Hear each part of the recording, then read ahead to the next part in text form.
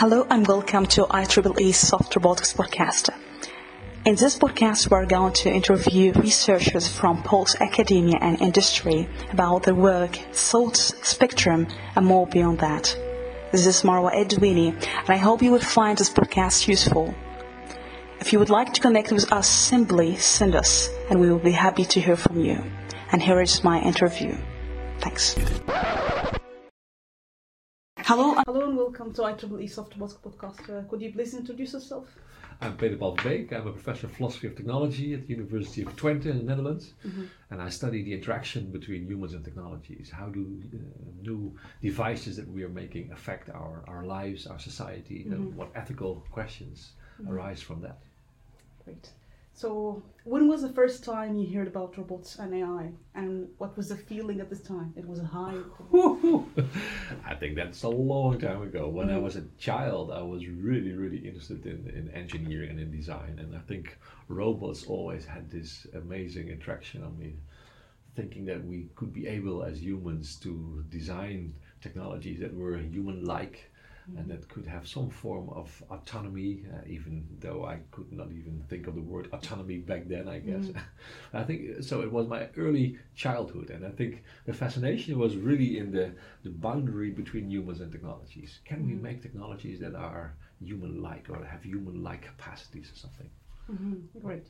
So that's leads me another question. Mori is a Japanese roboticist fate. Since I was a child, I have never liked looking at wax figure. They looked creepy to me. So when you were a child, how you think about robots at this time? I didn't dislike them actually at all. I found them fascinating, but I think they were also much more innocent. So I think the big fears that we have now in our society, that robots and AI might take our jobs and that we would have killer robots, and that ultimately AI might even take over the world of IoT devices and turn itself against humans or something. That was not so much present. For me back then, it was still at the level of toys, playing with technology and exploring in a playful way the boundaries between humans and technology. Okay. So if I ask you how you would define robotics and AI from your perspective of philosophy of technology? Maybe then it would still continue the early fascination that I had. So if I would, I'm not sure if it's a full-blown definition actually, but I think what makes AI and robotics so fascinating and also so urgent to think about in philosophy of technology is exactly this boundary blurring between humans and technologies, where all kinds of concepts and words that we have always used for humans now also start to apply somehow to technologies, which has a lot of implications, of course, for how we see ourselves. How special are we if robots can also learn and have some form of freedom or autonomy? But on the other hand, also it means that the machine could take our place. And that's a fear that I think we've always had, but we now have it in a new way. And if the robots and AI systems can do things that used to be for humans only, then what will be our role in that world?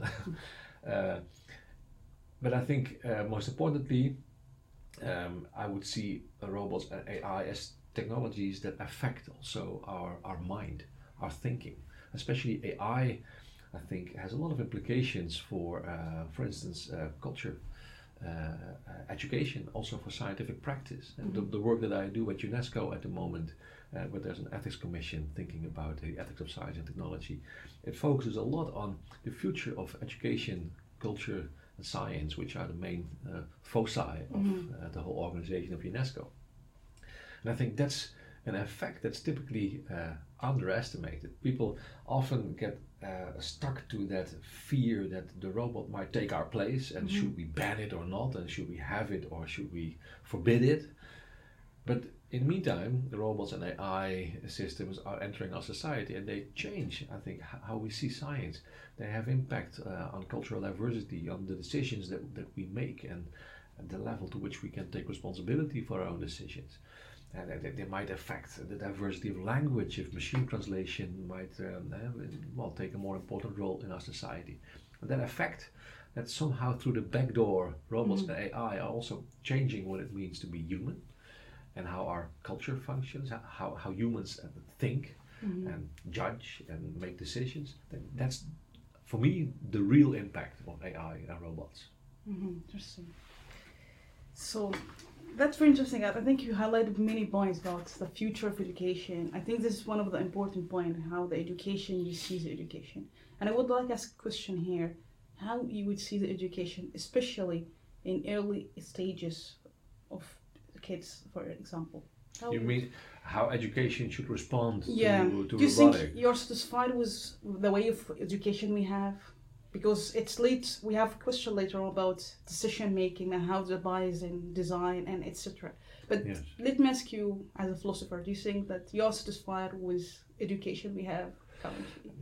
I think robotics and AI challenge education to a large degree. I think our educational system is really not ready yet to deal with this new revolution, and that's a very sad thing actually, because it's not just about literacy, as people often call it. It's not just about learning kids, teaching kids to somehow program a computer or something. It's really getting literate about how these new technologies change our society, change our daily lives, affect all aspects of our life. And so being a citizen in a digital world involves a form of, you could say something like maybe technological citizenship or something. And citizenship, education, I think, is a very important element of education. Learning, teaching children to be a member of our society. And I think we're not ready for that yet. I think if it's about education and AI and robotics, it's typically about the fears that people have that robots might be the teacher or something. I mean, that's the wrong question for me. Of course, AI systems will be more and more important in education, as they will in any dimension of our society. But I think we should not just get caught in that fear that they might take the role that the teacher has now. It's more about how will AI change teaching and change learning.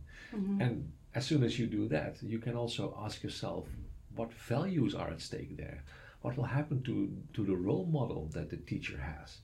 And can a teacher still be a good role model if the teacher is assisted by AI systems? Maybe you can be that role model much better. If you know that that's a very important value, then we can work towards that. And it's not only about, somehow conveying knowledge or cognitive content or something. It can also be about an attitude. And I also think actually that AI changes education in the sense of monitoring ourselves, our own studying behavior, also the ways in which teachers monitor their students. The whole idea of assessment and evaluation might also change through learning analytics, which is for some people a very scary concept, that you're being spied upon by the institution that you do your master program or something. And of course, it can be scary, and there can be biases in the algorithm, etc. So there are always dangers and risks. But I think also here, if we could identify the values that are really important for us in education, in teaching and in learning, then we could also use learning analytics as a way to improve our own study behavior or our own teaching behavior. We can discover what works best for this specific group of students, or what works best for me as a person to stay motivated when I'm studying. And I think that's a much more subtle way of trying to understand what AI is doing. It's not just will AI replace the teacher, it's more how will AI change what teaching and learning means in our society. That's very interesting, and because I think like China have some strides to using anthropomorphic robotics, like robotic female teacher. Do you think this is something could be really interesting to replace a human teacher as robotic teacher? Since we can sometimes control the qualities of the teacher and what kind of value instilled in the students. And this is tricky, I think, in education system. Yes. I find it hard to imagine, but maybe somebody will listen to this recording 50 years from now and say, that was stupid. So maybe I see it wrong. But I don't really see the point of replacing a teacher with a humanoid robot. I think the point is how we can use digital technologies in teaching and in learning. And trying to copy the teacher as a robot is just like designing the new car as a horse and carriage machine. And that's what the first cars looked like, as if they were a carriage. And of course they developed into the car that we know now. Yeah, and it will keep developing into an electric vehicle, etc. So I think it shows that we are still stuck to that old model of the teacher and the class. And the teacher has a knowledge in which is conveyed upon the class. And that we are now discovering that learning and teaching are not only to be placed in that context, and that new technologies give a new infrastructure for those very important processes. And that we can, by designing new technologies, also redesign the practices of teaching and learning. So how would you see the progress of robotics AI since it started like 40 years ago? Do you think there's a real progress happening, or still we have a lot of way to be done? Both. I think things are developing very fast at the moment, but all the science fiction-ish ideas about robots taking over the planet, and I think we are quite far from that. And I'm not even so worried that that will happen, to be honest. Why you are not worried about that? Well, because the fear comes from an assumption or a basic framing of the situation that I don't share. And that robots are in the place of humans, and that there is a competition between humans and robots. And as soon as you get into that line of thinking, then indeed the whole debate is framed in should you be in favor or against the robot, etc. I think the robot is just another technology, a very special one, but the steam engine is also a very special one. But a very special one because of its cognitive kind of dimensions, and also because of the fact that it has a body. It's an embodied form of digital technology, and that gives it very specific characteristics that we have to get used to. But the humanoid character is just one of the many forms a robot could have, and is not determining, I think, what it is. What I do believe is that it is a disruptive kind of technology. Just like writing was totally disruptive, and the printing press was totally disruptive. I mean, writing has radically changed the functioning of our memory, because we don't have to remember all the things that people had to remember when they were not able to write yet. But of course we have this externalized memory in texts now. And the printing press, people have often claimed that it was part of the scientific revolution. Suddenly the knowledge was not locked up in monasteries anymore, copied by hand by the monks, but suddenly it could be, it could circulate. Everybody could get access to knowledge. It was a big, big revolution.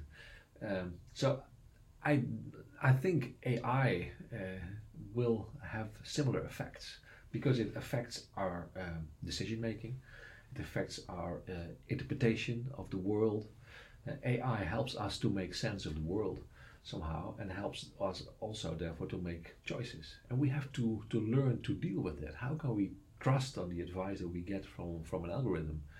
And how can we develop also ways to be critical towards the algorithms? So how can we develop new forms of critical thinking, etc.? It's big questions and tough questions. So, I mean, I'm not the kind of optimist that thinks, oh, it will be fine, just wait. And I think there's a lot of work to be done. And I mean, there are good reasons to also be worried about it. But my worries are not in AI taking over the world. My worries are that we will not be able to cope with the challenges AI and robotics bring in time.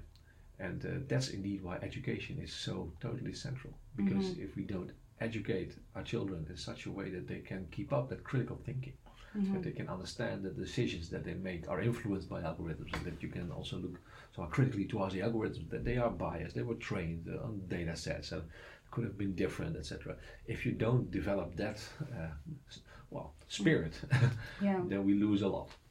Yes, that's very important about how we can cope with advances. Like certain companies just dominate the field and certain algorithms they develop. But do you think this kind of a struggle for some countries or governments to cope with the regulation, since they are left behind the advances we have?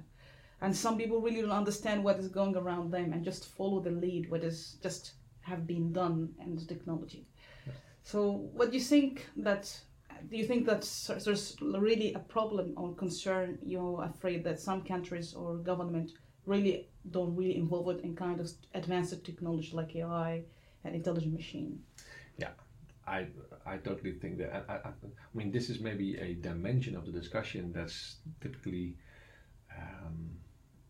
that doesn't always get enough attention. And all the fears that people might have about the robots taking over the planet, people forget the differences all over the globe and the inequality that we have on our planet.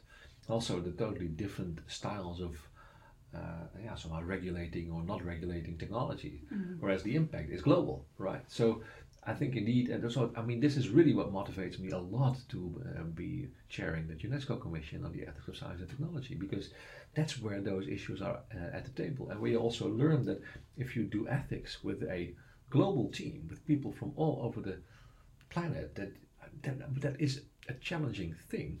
It's also a challenge to be so inclusive that every voice can be heard and that also the difference can be there. It's not about reaching a consensus and then everybody thinks the same way. It's more about finding a way of dealing with diversity in an inclusive way. And I think that also is what we need regarding AI and new forms of robotics, that we recognize differences and also different ethical frameworks, and that we have room for that diversity, of course, within the limits of human rights, etc., which function like a global standard, you could say.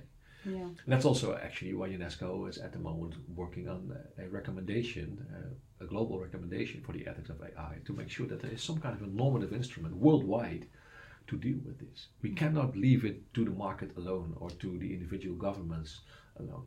Yeah. Maybe if I expand on this, I think the discussion is now typically framed as a discussion between the East and the West, with the EU in the middle or something. So on the one hand, you have the United States of America, capitalism, all your data are owned by a few big companies who make big money with that, and they steer your behavior and by luring you into more consumption. And the eastern part of the world, you have China, Russia, centralized economies where the state owns your data and not the companies, but they also try to steer your behavior in a different way. And then EU is supposed to be the democratic third way between the two extremes. And I mean, there is a point in that, in the sense that it's good to recognize that diversity, but it's also disappointing for me that the EU takes this frame as a frame of moral superiority over the others, as if this is the only place where we can do ethical AI or something. I think the real challenge is to make it global, to find a worldwide standard where everybody can basically agree on, and which entails also a respect for diversity all over the planet to deal with AI and the impact of AI on our society. Yeah, that's very important. And some people share the concern of fearing about capitalism, because now we're living in this issue. And I don't know, do you think that could be some way to integrate kind of socialism with capitalism? How do you think about this? It's like, because I think everyone is struggling at this point. Yeah, this is maybe the hardest question. And maybe also I think there we need room for diversity. But I think the extremes are really to be avoided, right?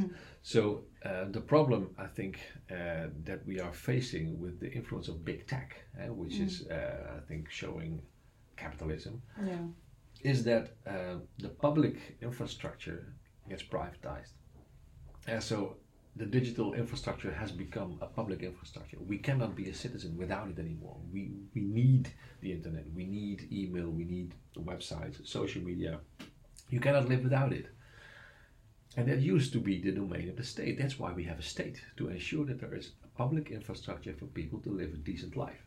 That's not something you privatize. That's not something to make money on. It's something actually to invest in because everybody needs it. Yeah. It's a primary good, as you would call it, with a political philosophy. It's a good you cannot do without. So it's stupid to somehow privatize that, and we are doing that. And on the other extreme, if you use the infrastructure to control everybody, to such a degree that there is no individual freedom anymore, that is also not an attractive option for many people. So I think this is the background of the story, that the EU should be the alternative for the East and the West. But of course, these are also caricatures. And there is a point in what the West is doing, and there is a point in what the East is doing. So what I do believe is that we need regulation, and that goes against the radical economic freedom in the West. But it needs to be a type of regulation that also avoids the extreme of the state somewhat controlling the citizen. And in that sense, I must say that what the EU has been doing over the past years with the GDPR, there's a lot of critique on it, it's not ideal, but it has shown that you can regulate the digital world. And I hope that we find ways to expand that on a larger scale, just from the simple recognition that we all need this, and people need to be included. And also people and countries who are not so privileged to have all the infrastructure that we have here need to be included, also just to be a full member of the worldwide community of people. So if I ask you what you suggest maybe kind of solution for this problem, what could be potential solution? If you this is really tough. I mean, we don't have a world government. It's already very hard to have an EU, and it's also falling apart at the moment, right? So it's not easy. So this is really why I fully believe in that initiative of UNESCO to work towards a worldwide recommendation on the ethics of AI. And of course, I don't expect this to be a big revolution and that everything will change. But the mere attempt to do this on a global scale, with so many countries being a member state of UNESCO, and therefore also subscribing to the urgency of this, also subscribing to the intention to implement such a recommendation into national policies. There is not much more we have at the moment than this. And I think this is also where it starts, right? In the minds of people. And so if we reach an agreement on what the recommendation should be, which is so inspiring that everybody can sign and say, okay, this is what we should do, then every member state can find their own way of dealing with it. But at least then there is a basis on which we can build further. So if I ask you, what do you think are the most misconceptions you have found in robotics and AI? Some people understood something in the wrong way. Misconceptions. Misconceptions about robots. Oh wow! I think they're all in the confusion of robots and humans, right? So I think all the words we use to express how much robots are starting to look like us are also the source of the misconceptions. So if we speak about artificial intelligence, what is intelligence? Can we really say a robot is intelligent? No. Smart is also such a word. Smart devices. What does it mean to be smart? And so I think it's a misconception to really think that AI is intelligent. And the problem is that, of course, the meaning of the word intelligence might also change so much that we even forget what it meant and how much more intelligent humans are than AI systems are. So, this is, of course, resulting from the similarities between AI and robotics on the one hand and humans on the other hand. And that's where all the confusions are. I've had some interaction with a very interesting Japanese professor who works in robotics, Professor Asada. Maybe you know him. So he works on AI systems and robots that can feel pain, he says. So he doesn't want to let them develop in a cognitive way, but more in a way of receiving stimuli that are somehow unpleasant or that are pleasant. And of course, if you say that you make a robot that feels pain, you think, whoa, how should we deal with that? And maybe we need robot rights to protect the robots against pain. Maybe we do. But of course, a robot that feels pain, what do you mean if you say feeling pain? And can we really understand what it would mean for a robot to feel pain? Can a robot feel pain? I don't know. I think this is a real tough question. I cannot help but think that they do not feel pain like we feel pain. Actually, I have a question. Okay. But this is, I think, one of the many misconceptions. Yeah, that's why I would ask you. That's a very interesting point about it's about semantics or the words we use. Yes. Like That's why people, just argue about whether robots have to really could feel pain. On others say it's hoax. It's not. Exactly. So I don't know who is responsible for this kind of like naming that robot can feel pain. Well, we do, as a human, of course, we have more complicated system than what we have in robotics. But you agree is not makes sense to you that robots can feel pain. I mean, I'm happy that Professor Asada chooses that expression because it really puts you on the spot of trying to understand what the differences are. And indeed, from the perspective of the robot, he is developing a robot that is somewhat programmed to experience something that's unpleasant or that is pleasant, so something that it wants to avoid and something that it likes, or that it seeks. So it does make sense. So the word, how do you say, the similarity helps us to understand what we are doing. At the same time, we should not mistake the one for the other. So it's also really important to let that be an occasion to ask ourselves what we mean by feeling pain. And that maybe the word feeling is already different for a robot than it is for us. And of course, maybe different somehow between many robots. There's not only one way of feeling, whatever that might be, for a robot, I think. Do you think this misleading people who are not involved in technology since this is like a hype? Yes. So this is your hype already? Yeah. Well, I think that's part of the problem, that people who are not in the field and they hear these expressions and they think, oh wow, they are already that far. That now we have robots that can feel pain. What's next, right? But of course, the robot doesn't feel pain like we feel pain, and it's a highly experimental, and it's just another way of letting robots develop themselves. But of course, it does raise ethical questions, and it is potentially very disruptive. What ethical question, as a philosopher, you can address to this technology? Well, for me, of course, the ultimate question is if we would indeed reach a level where we can say that the robot feels pain and we cause the robot to feel pain, it raises the question of robot rights, which is an absurd question maybe. Should we sort of protect robots against humans? Do they have the right to be protected? Is there something like a dignified robot life? I don't know. You didn't consider any question because now we like have societies. Human abuse robots or robot maybe abuse human, like killer robots. It's like it's just humiliation to be killed by a machine, and that's kind of people. So in both sides, how you see the progress in addressing ethical question? It is taken seriously. Well, it is. I think it is. But also here, I think the question always focuses on humans versus robots. And that separation of humans and technologies is, this is the main topic of my whole work. It's always bothering us. So I think the real ethical issues are about how killer robots change how we deal with warfare.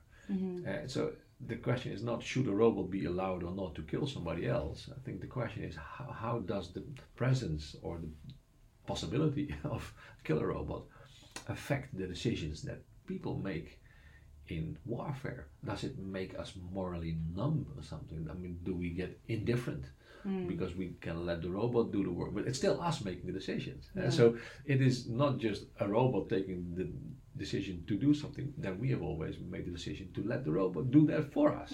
And so it's always a human being who keeps being somehow responsible. I was just a reviewer at the PhD defense at the Free University of Amsterdam, a very, very good PhD thesis about autonomous weapons and decision making in situations of warfare. And her conclusion was also that the real question is not should we ban autonomous weapons or not. The question is how should we learn to deal with decision making in situations where autonomous weapons play a role.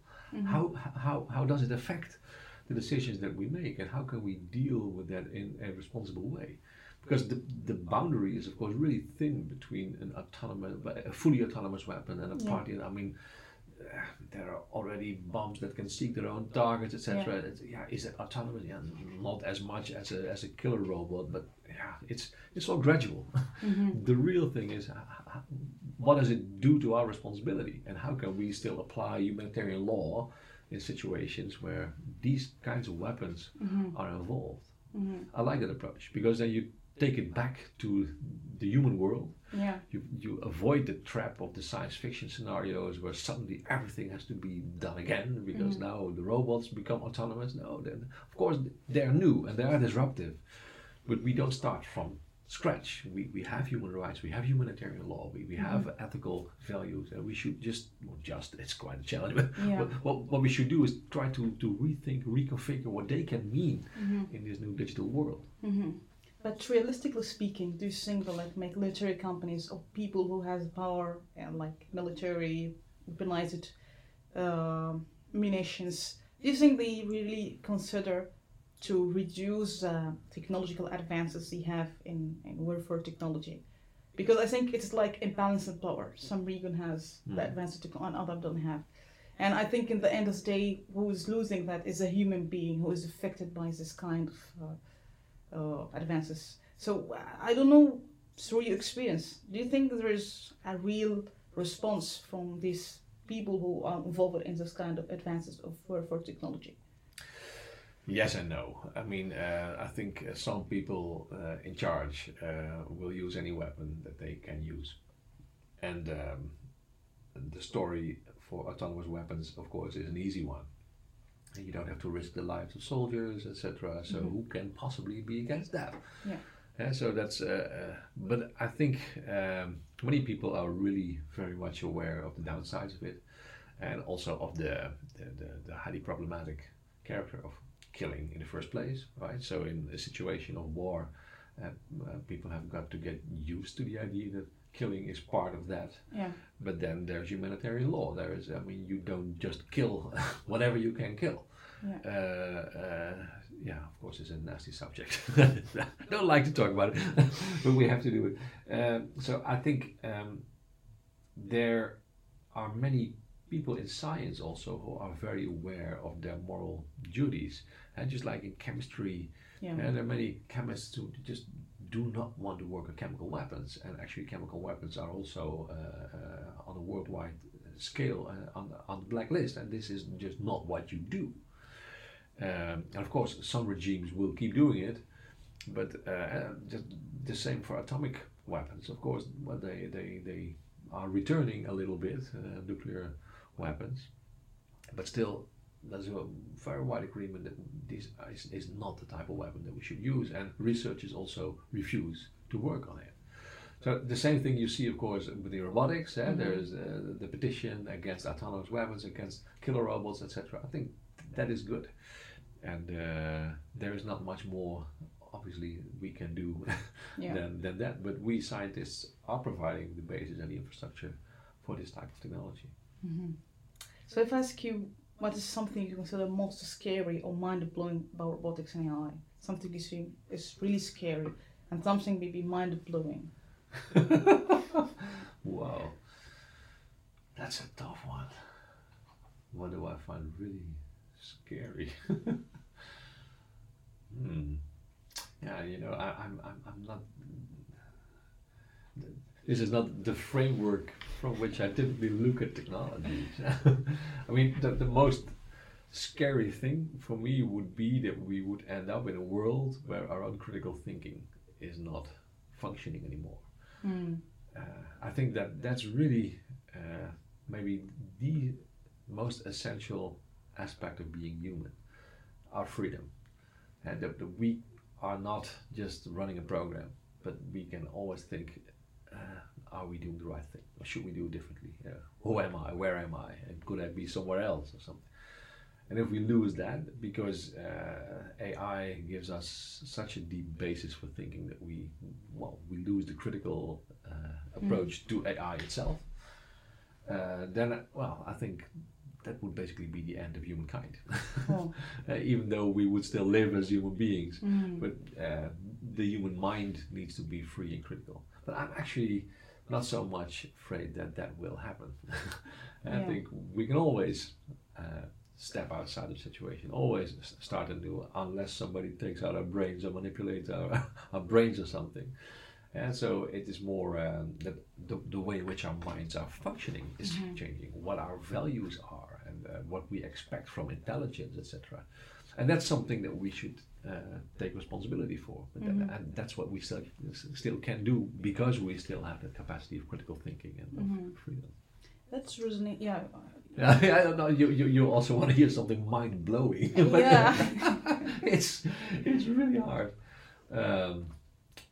Well, I mean, what would be really mind blowing, I think for me, would be a voice assistant that passes the Turing test. That I could really have a conversation with a machine. And I think that's a realistic scenario. I mean, you can already have a conversation with Siri or whatever. It's not very deep, and it's quite predictable at some point. But I think that's interesting. And that's, I mean, that might also have a scary dimension, that if we find it ever harder to distinguish, if we cannot tell if we're on the phone with a human or with a machine, then that's a problem. I mean, we might need to have rules for that artificial agents always identify themselves. And just like we say our names when we answer the phone, that they say, oh, by the way, I'm not a human. But it's also a mind-blowing thing for me, because I think of course in speech there's a lot of humanity in it. Only after you have had a conversation with somebody, you know somebody. And having a conversation with a machine, it would be just very exciting to get to know the machine and to see what it thinks and why it thinks the way it thinks. Yeah, exactly. This is a real concern. And like at Facebook, they have the deep fake videos and images. And this is something, of course, is scary for many people. It is very scary. And can be used for not good intention. Yes. Now the deep fakes, that's indeed. That is very scary. I mean, if we speak about that kind of horror scenarios, then it's not about the kind of technologies only. It's about how technologies destroy the public sphere. So deep fake technologies, if they would really enter society, and we would not have ways to tell fake from real, then then I mean, you take out a cornerstone of the entire societal construction that we have. And the same for me would also be in total privatization of the digital world. So, for instance, if Google and Apple would run healthcare, because they, out of free will, I'm wearing my Apple Watch as well. I'm feeding Apple with data all day. Yeah. And they develop so much knowledge that if that would indeed excavate the system that at least we here in this little country of the Netherlands have with healthcare insurance and solidarity in healthcare, and if you really get ill, then there's always money and you will be helped. If we excavate that whole system by giving a few big companies all the power, that would also be a horror scenario. But that's not in the technology only. That's in how we as humans succeed in dealing with technology. And there the problem is much more in capitalism, I would say, than in robotics. Yeah, indeed. Yeah. So I'd like to ask you, because you highlighted about the critical thinking. I think this is a really important point. How do you think about dehumanizing workplace? Because there's like companies like Unilever try to recruit through a machine, and it's like struggling. That is something maybe how you can imagine the cooperation between a machine and a human in workplace. They can't compete with each other or cooperate with each other, and it's still maybe, I don't know if you agree or not, it's like scary because you're losing the human qualities, because we don't have a machine like have the consciousness, like you understand the whole scenario and the context. How you would see it? So do you mean that Unilever is recruiting people to work with machines, or no? Just as an first interview, you have few questions, and based on answering, you will be screened to other steps. So the recruiting by machine, Exactly. Okay. Well, there, I think, maybe it's boring to give a nuanced answer, but still, I think there is a risk and there is also a big opportunity in that. So I think it has been shown many times that implicit bias plays a huge role in selection. Implicit bias. So nobody wants to have an explicit bias. Nobody wants to discriminate against people with a specific ethnic background or women or whatever. But it happens all the time. And it has to do just simply with what your last name is, how you look, if you're ugly or pretty in the taste of the committee. Those things matter. Yeah. And I think if we can take these out by using an algorithm, that would be fantastic. But of course, it would be crazy to say, okay, let the algorithm do the selection, because then you would indeed give up a lot of subtlety that is needed for humans. And of course, the people you select have to work with other humans, and being able to collaborate does not only have to do with your CV, it also has to do a lot with your personality and how well you can get along. So then I would rather have an AI system observing the interaction between the people who might have to work together in the future and giving an advice and say, well, actually, I noticed that there is some irritation. And then you think, oh, actually, the algorithm is right. We should never do that. That would be a good way of doing this. But of course, we all know the example of, what was it, Amazon that used that with the totally biased data set, and then suddenly they ended up only recruiting the same type of people. So I think the fact that we tell that story, and that's not a hoax, but it's a true story, also shows that we learn. So, and this is, I think, what we have to do. So you can use a story to say, oh, we should never get AI in the recruitment process because this is what you get. No, that's the wrong approach. No, we are learning to deal with AI in a good way.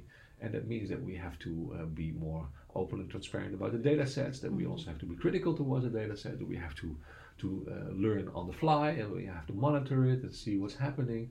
We should not see AI as an oracle that brings the truth forever. It's also just an algorithm that was trained on just human data.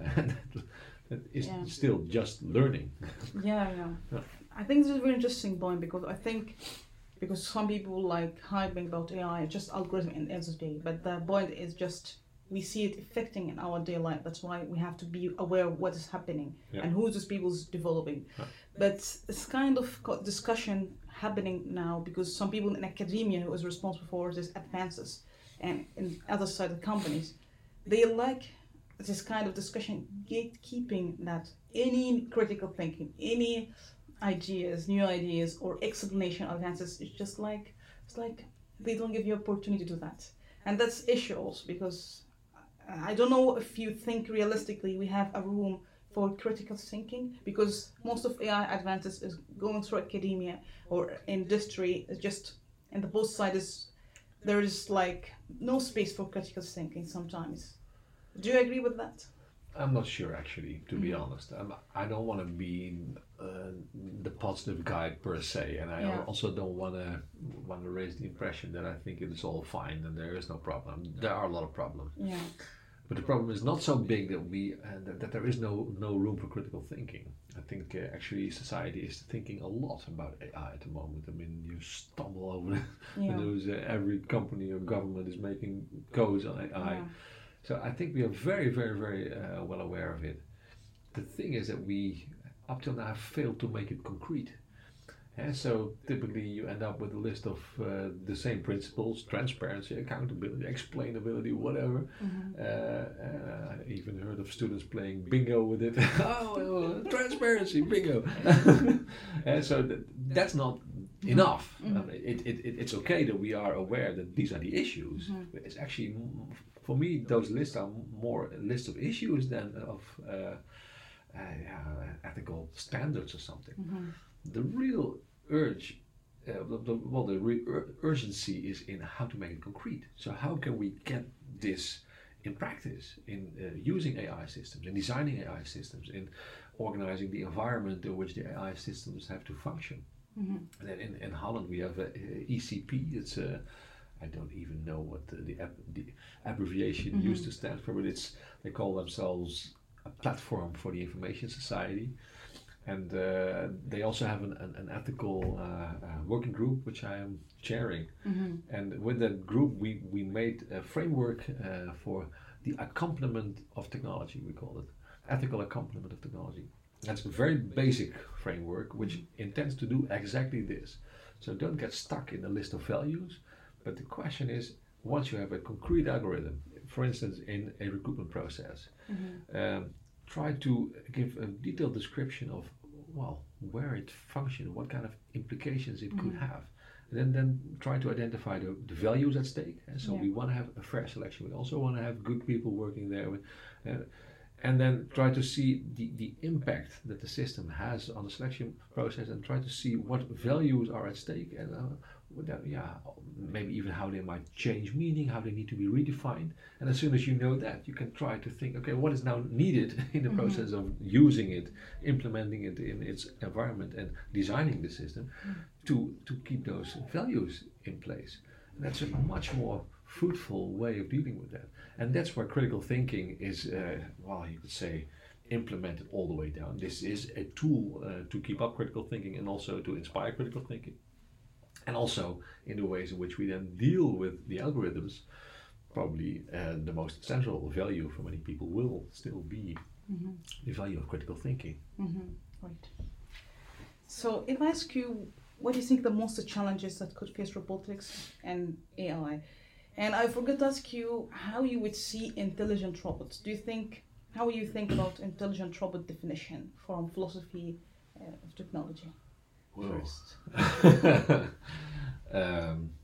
I think a robot that is not only cognitively intelligent, but also socially and maybe ultimately also emotionally somehow. And by that I mean that a robot should not just have all kinds of capacities to interpret its situation, etc., but also to interpret the behavior of other people and also to express behavior that people can understand. That's the social robotics theme. And the emotional intelligence is maybe part of that it also understands how people feel, and that it can adapt itself to that it can deal with the emotions of people at least, and maybe even express its own emotions, whatever that may be, which I don't think exist, but which at least need to be faked to be a good tool. Just like a knife needs to be sharp, sometimes a robot needs to express emotions to be part of the social setting. But this is an emotion that really resonates with the human emotion, or just expressions? It's just an expression, I would say. It's an animated puppet, as it were. But of course, the boundaries keep shifting. It's like an asymptotic relation. There will never be humans, probably. But as soon as you can indeed interact with a voice assistant, you have quite a realistic conversation, and emotions can start to play a role in the conversation. It's not a human. And it's also really hard to imagine the personality behind it. Of course, if you really have a good conversation, then you could get to know the character of someone. I'm not sure how deep we could go, but we go deeper and deeper. And so we are approaching, even though there is this gap that we, I think, will never really cross. But do you think that human can really develop emotion to a machine or robot? Oh yeah. Like movie hair, that is something. Because some people, so. I think, we suffer from loneliness, whether in ages. But of course, in her, that was not a relationship. So he was in love. But it was not a relationship where you go through crises and you have to raise children, maybe you lose people around you, you deal with it in a different way. So that's maybe also, somebody in our group has done a lot of work on sex robots, and also felt, when people see that as the fear that ultimately they might be like humans, but love is so much more than only sex. You can have sex with a robot, but that doesn't mean that you really have a love relationship with a robot. And that's what I felt with her also from the other angle, maybe. So I do believe that there are effective relations between humans and technology. All the way down, if you look at how well people care for their cars, I can hardly imagine it. And of course, they don't recognize the car as a person, but they are very attached to it. And if you would hurt the car, they would be very, very mad, right? So, and of course, there are these examples of soldiers and their weapons, their autonomous weapons even. There's this story of a robotic system, and that they gave it a name, and they didn't want to be separated from it. So maybe the problem is not in the question whether or not a robot can be really like a human. The problem is in our own concept that we make this very harsh and strict distinction between humans and non-humans. Yeah. And that's what I always like so much when I speak to people from Japan, where that boundary is thinner, where that is not such a big deal. That is just not a very relevant question. Animism is more normal in the sense, and it's not that you really believe that things have a mind or something, but that they are not just instruments that you can just discard and throw away, but there is some intrinsic value to objects as well. That's much more normal in the Japanese culture. And that makes it easier to cross the boundary a bit. Maybe the problem is in our boundary, the boundary in our thinking, rather than in the question if we are really designing new humans or something.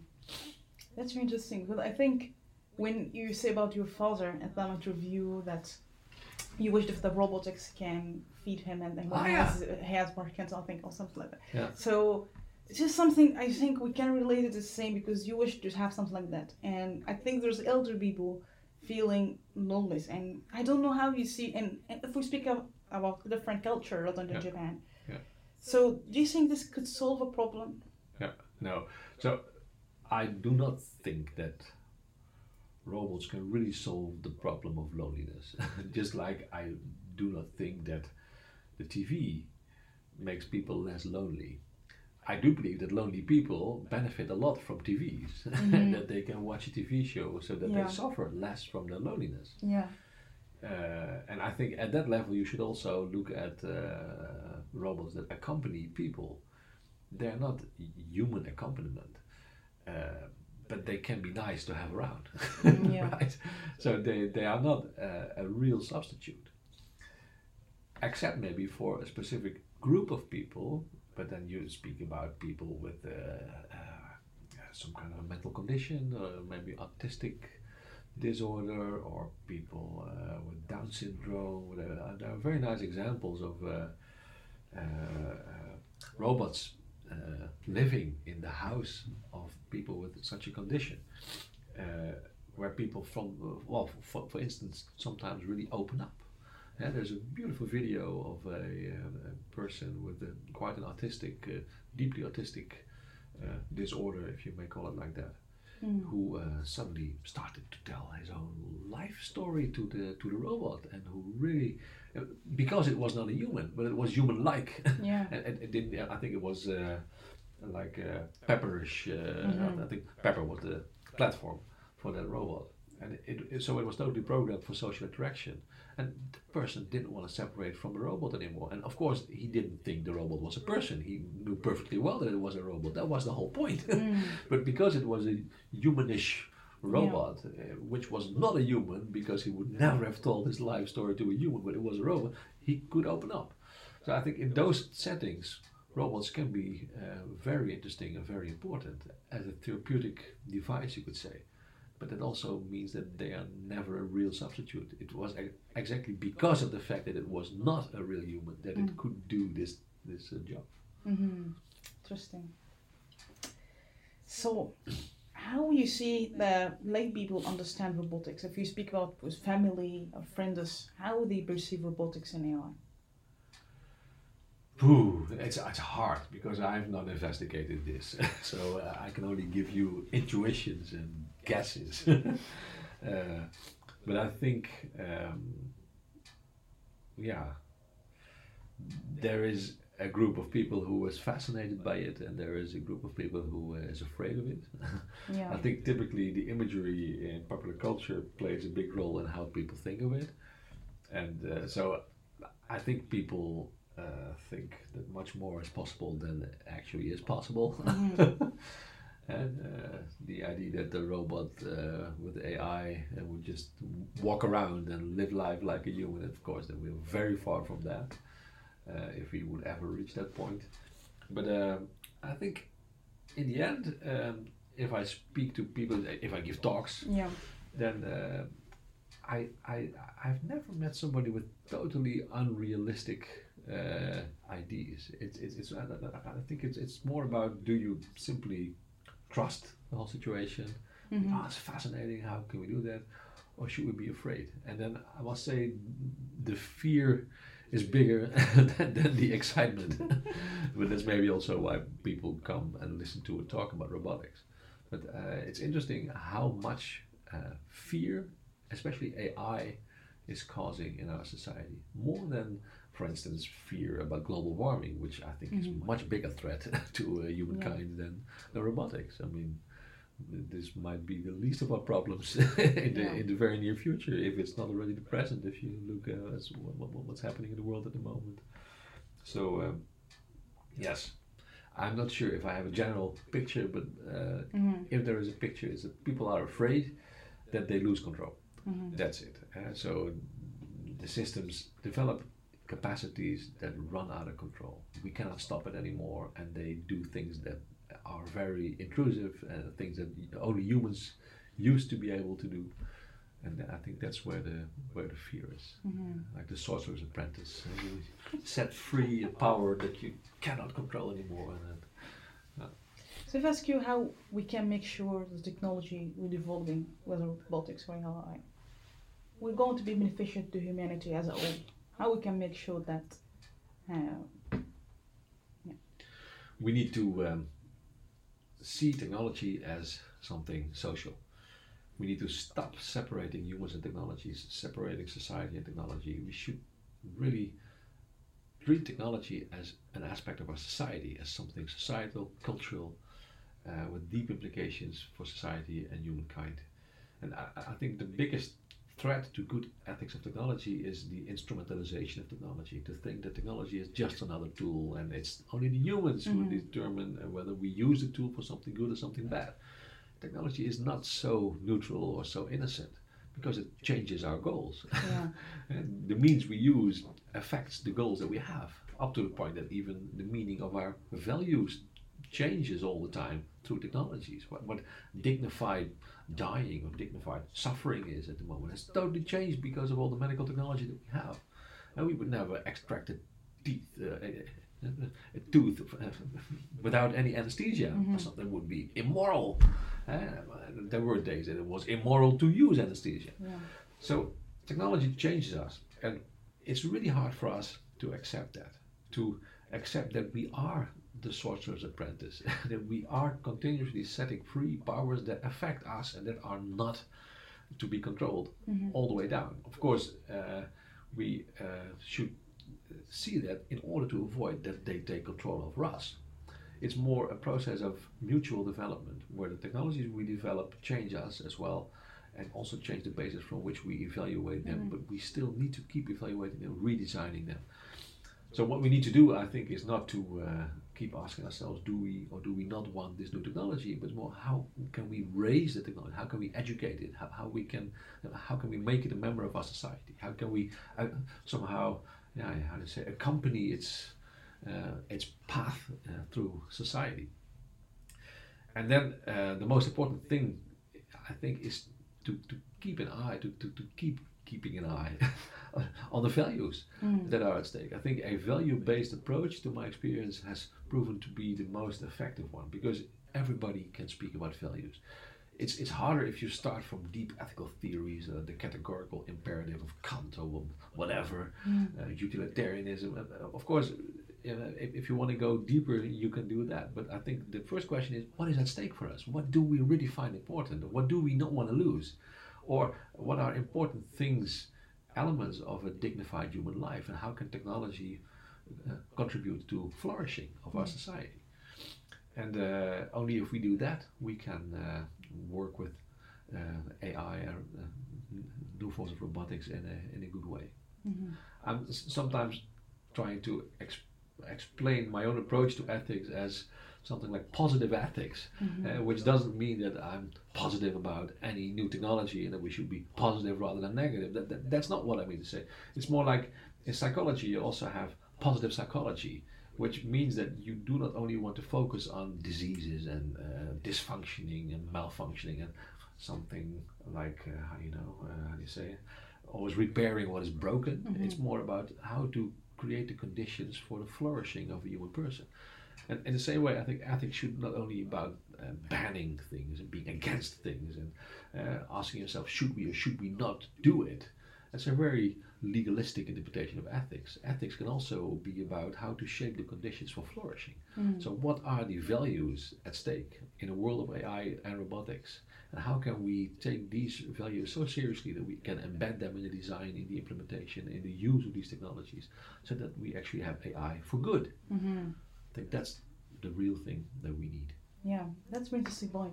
Because, for example, Tesla car, with self-driving cars, some groups argue that the technology is not ready yet to be applied in a real-life application. As we see lately, there's a crash happened, and some others, okay, we can go for it and ready to use it. I don't know how, from ethical tendencies, it's like shaping how to make sure it's for good. If we apply this scenario, how we can make shape this. Then it's complicated, since capitalism on one side, and your role as a side, and people, user and customers. So like this scenario happening nowadays. Yeah, well, for self-driving cars, it's also, I mean, this shows how complicated it can be, because there are so many dimensions in the whole field of transport that are important. And so, of course, there's an environmental dimension. There's also a dimension of, I think, the quality of life. So what's the time of travel between your home and your work, or how many family members can you visit? I mean, it's a very important value to be mobile in our society. And of course, then there are values simply about life and death. So we lose many people in traffic every year. Apparently, that's the price that we are prepared to pay for the cars. That every day or so, somebody, well, not every day, I think, well, maybe almost within our country, somebody dies in traffic. So then I think, okay, if you look through this lens to autonomous cars, then the question is, how can we keep up all these values? And then one accident with a Tesla is not enough to have a good discussion. I think it can even have a very nasty boomerang effect. I mean, half of the people, I understood, maybe more than half of the people who die in an accident are not people in a car, just people who happen to be on the street, on a bicycle, walking, people who do not even benefit from the car, right? So apparently we sacrifice a few hundred people every year as a society for those people who want to have a car rather than just take the train or use a bicycle. And so we could end that situation probably with autonomous cars. And of course there might be an accident every now and then, maybe less accident. Maybe in 30 years from now we will wonder why humans were ever allowed to drive a car, because it's so unsafe. And so, but of course then you have to accept explicitly that people will die. And that's the whole nasty element of this discussion. I think now we still call it an accident, and it is an accident, and the driver doesn't know what to do. But I think, if you have to write an algorithm that, chooses to kill somebody because that's the most rational choice in that moment, then it becomes a choice rather than just fate. And then the question is, what is the right choice? Should an innocent person on the street die, or should people in the car die because they could also have taken the train? And I think this then shows how nasty it is. So the self-driving car is not just a utopian solution to anything. No, it's dirty hands. That's made me about the trust, about trusting a robot or machine. Yes. It's this kind of, I don't know how, in this scenario, the trust, and also some people say any significant decision should be made by a human and not be delegated to a machine. How you would see this? Yes, I think I agree. But the problem is that the basis on which we make the decisions is influenced by the machines. So you cannot separate them totally. So I think delegating a decision, especially a big decision, and certainly decisions about life and death, delegating it to a machine is a very, very bad idea. But that, saying that does not imply that humans who make that decision make it totally autonomously and without any interference of technology. I think this is where the real challenge is. How do technologies affect the decisions that we make about life and death? But I told you about the PhD thesis about autonomous weapons and its implications for humanitarian law. This is exactly what the conclusions of this thesis were, because the question is, what do the central concepts in law mean in relation to such a machine? And here also, so how do the decisions about life and death get affected by the ways in which AI helps us to interpret the value of a human life or something, or how does it help us to assess the impact of the choices that we make? Yeah. So I would like to skew this because everything now is through AI and Facebook and Twitter. It's just kind of it's worlded. I think we become more isolated. So some people ask a question. I think many people ask us, do you think we're living in simulation in general? Because it's just like you have this kind of question sometimes. Yes. You stop it. And how real is our world anyway? Yeah, because no, I don't think we live in a simulation. I think our reality is partly the result of fictional things, or at least of non-factual things. So we can only understand the world through interpretive frameworks, and social media are an extreme example of interpretive frameworks. And of course their impact is also deeper than just giving us the concepts with which we think. But also if you live if you used to live in the Middle Ages, where your whole interpretive framework would be the frame, at least here in Europe, the frame of the Church of Christianity and your own place in God's creation. And did you live in a simulation? No, it was not a simulation. It was very real, but it was not just the neutral facts. There are no neutral facts. And so the technologies that we use, that are the technologies of our time, help to shape how we understand the world, help to shape how we define ourselves, what our identities are, how we define ethical values, etc. So in that sense, technologies are a very fundamental basis for our reality, which doesn't make it a simulation. It makes it very real, but also very technologically mediated. Yeah. So, some question about China. Because people really worry about using algorithm like re-identification to get personal data of humans. I don't know what you think about this kind of preaching and accessing data of citizen. How you? Yes. It's a tough one because, of course, I think a good democracy requires a good demarcation of the power of the government. Yeah. Right? So individual freedom is a very important element of a democracy, I think. And there is no democracy, there is no power of the people if the government overpowers the people. The interesting thing, though, is that you can have different explanations of democracy. And so you can have a very capitalistic idea of freedom. So it's just freedom to consume. Or you can actually say, well, our democracy should be in the service of the future generations as well. They are part of the demos of the people that should have the power. So that means that we also have to limit ourselves. And that could also mean that the state has to help us to limit ourselves in order to make room for future generations. Maybe one flight a year is enough. And we should have a state that actually can check if you book your second flight, because the planet cannot. That's just an extreme example. So there is not just one unified definition of democracy. That's why it's also so interesting. It's a living concept. What does it mean to give the power to the people and not to an elite? It raises the question of who has to be represented in that power.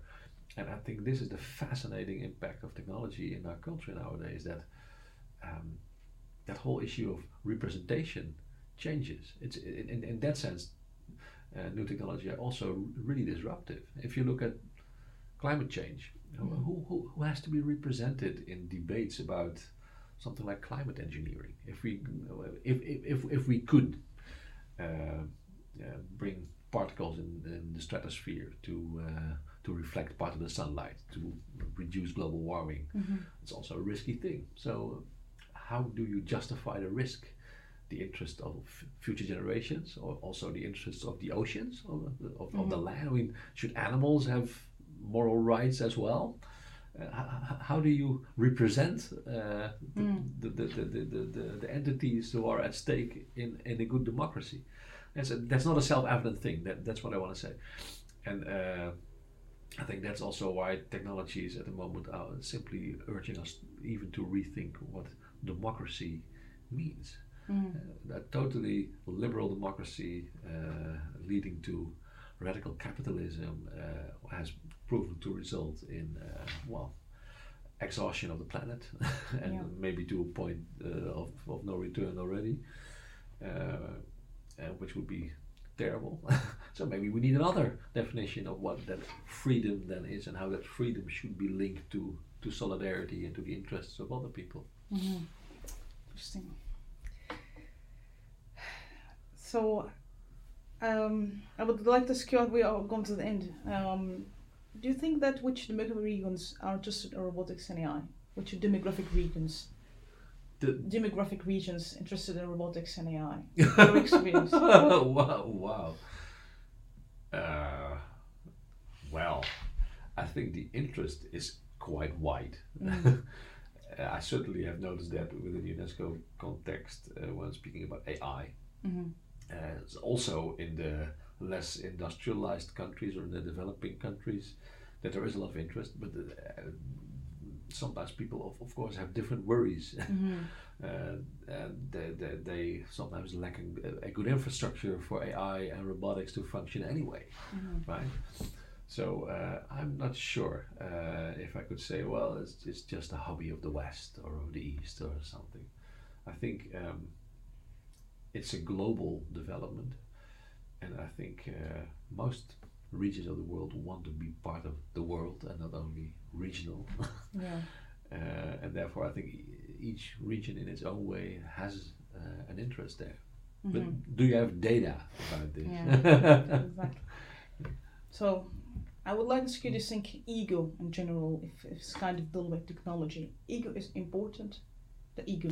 The ego of the human being. Yeah. While you develop a robotics or AI, sometimes you don't listen to others and you just go for what you think. So do you think... You mean the people who are developing the robots? Yeah.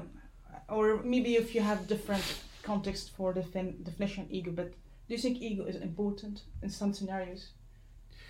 I think not more important in robotics than anywhere else, but it's definitely important. And maybe that's indeed also something that's different on different places in the world. But I think the urge of being successful, etc., is definitely there. It's maybe, I mean, there are different versions of it. I think maybe if you explain ego as a desire to be impactful, and so to leave a positive trace in the world, then it's not only driven by the need for recognition. It can also be driven by the need to contribute to a better world. And I think that's really sincerely what I notice when I do some ethical work with smaller startup companies, that they start almost always from a very societal goal. They want to make a better world. They want to contribute positively to the world. And that has an element of ego maybe, but it's not only about me, myself and I, it's also about the others. It's about making the world a better place. And I think that's also the most important balance to find between yourself and the other. Sometimes, if we have a good intention, sometimes it could go in the wrong direction. Sure. No, of course. I mean, there are so many examples in engineering ethics where that takes place. And then it's not only a matter of ego, by the way. It can be somebody who wants to score and wants to be famous, etc. But it can also be simply a matter of economics, and that there is some kind of whistleblower who said, well, that part of the machine is not so good. You should replace it, and the boss says, no, it's too expensive, and we go for it, and then we have a disaster anyway. So it's a very, very complicated chain of interactions, any innovation, where ego plays a role, but many other elements as well. Yeah. So we come close to the end, but I would like to ask you about social inequality, because if we have the robots, like vegetable robots, robots, it would, of course, replace some countries really bending in this kind of craft we have. So how would you see the social inequality really can make sure, while we're developing technology, make sure there is no social inequality happening in the other side? Wow. If I could solve that, I would get the Nobel Prize for Peace, I guess. So this question is a size too big for me, I think. But I do believe that from my little perspective and my little contribution, a very important thing to reduce inequality is to keep an eye on it in the design, implementation, and use of a technology. And that requires a specific sensitivity that is not self-evidently an element in engineering education or in policy making. And that's actually also something that's really worrying me in the whole world at the moment. That, well, for instance, the UNESCO agenda of inclusiveness is now portrayed by some people as a leftist agenda, whereas it's basically actually trying to implement human rights. I mean, if human rights are seen as something leftist, then that is a big problem. So I hope we get over that stage in history of our society soon, because I think inclusiveness is something that many people ultimately can see as a very important value, because it also implies room for yourself. It implies room for diversity. It doesn't imply total assimilation of everything. It implies that everyone with their own idiosyncrasies can be a member of this society. And keeping an eye on that, which also means keeping an eye on bias, keeping an eye on power relations, inclusion, exclusion, should be an important element of any innovation that we are making.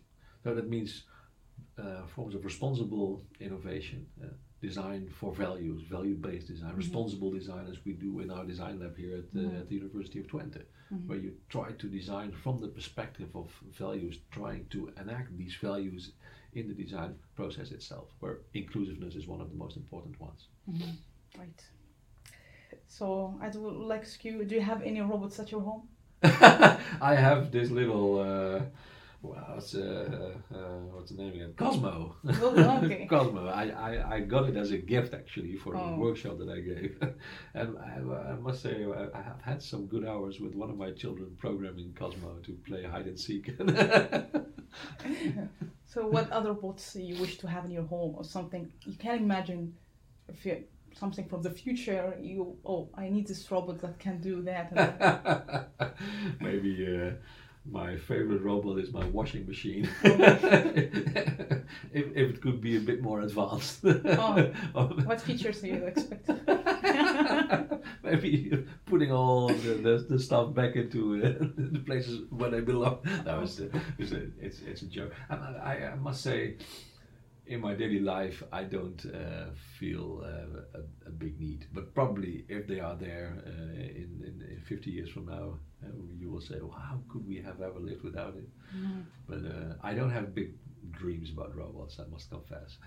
Maybe self-driving car would be my first. If I may choose, that would be great. Also because of the environmental gain it could bring.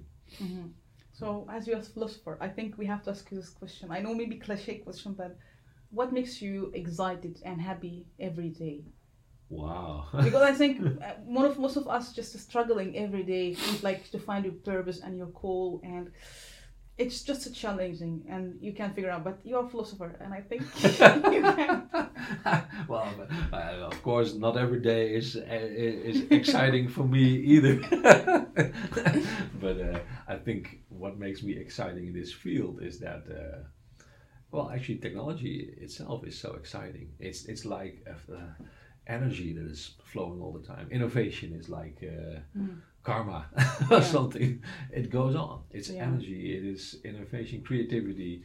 It's well, the continuous beginning anew that you see around you that challenges us, our society, the concept with which we think.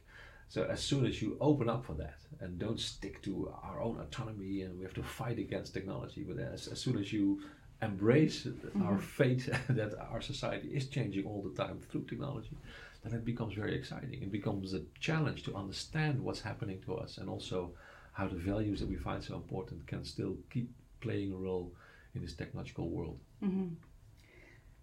So in the next 100 years, what is the thing you wish the humanity can do? Wow. I hope AI can play a role in world peace. And maybe that's a naive hope, but I would hope that, of course, it can also take a totally opposite direction. But if AI could enable us to deal in a more balanced and rational way sometimes with situations of conflict, it could help us predict the impact of the actions we could take, give us balanced advice and reduce the impulses on the basis of which people sometimes make very stupid decisions, and that will be great. Cool, that's great. So what's the best advice was given to you and was like life-changing to you? To study the combination of physics and philosophy. Oh. An advice that I got when I was 15, 16 years old. I just could not make a decision. But this was the best advice ever given to me, I think, because it changed my life and I still like my life. Oh, that's great. So I would like to ask you if you have final words you'd like to share with our audience. I'm very excited that you're all so interested in topics regarding soft robotics and the impact of robotics in our society. So I think, keep up the good work, I would say. If you're in the field of robotics, you are actually helping to shape the future of our society. And I hope that a lot of the talks you hear on this podcast and also a lot of the ethical ideas you can see everywhere around you can inspire you to do your work in a responsible way.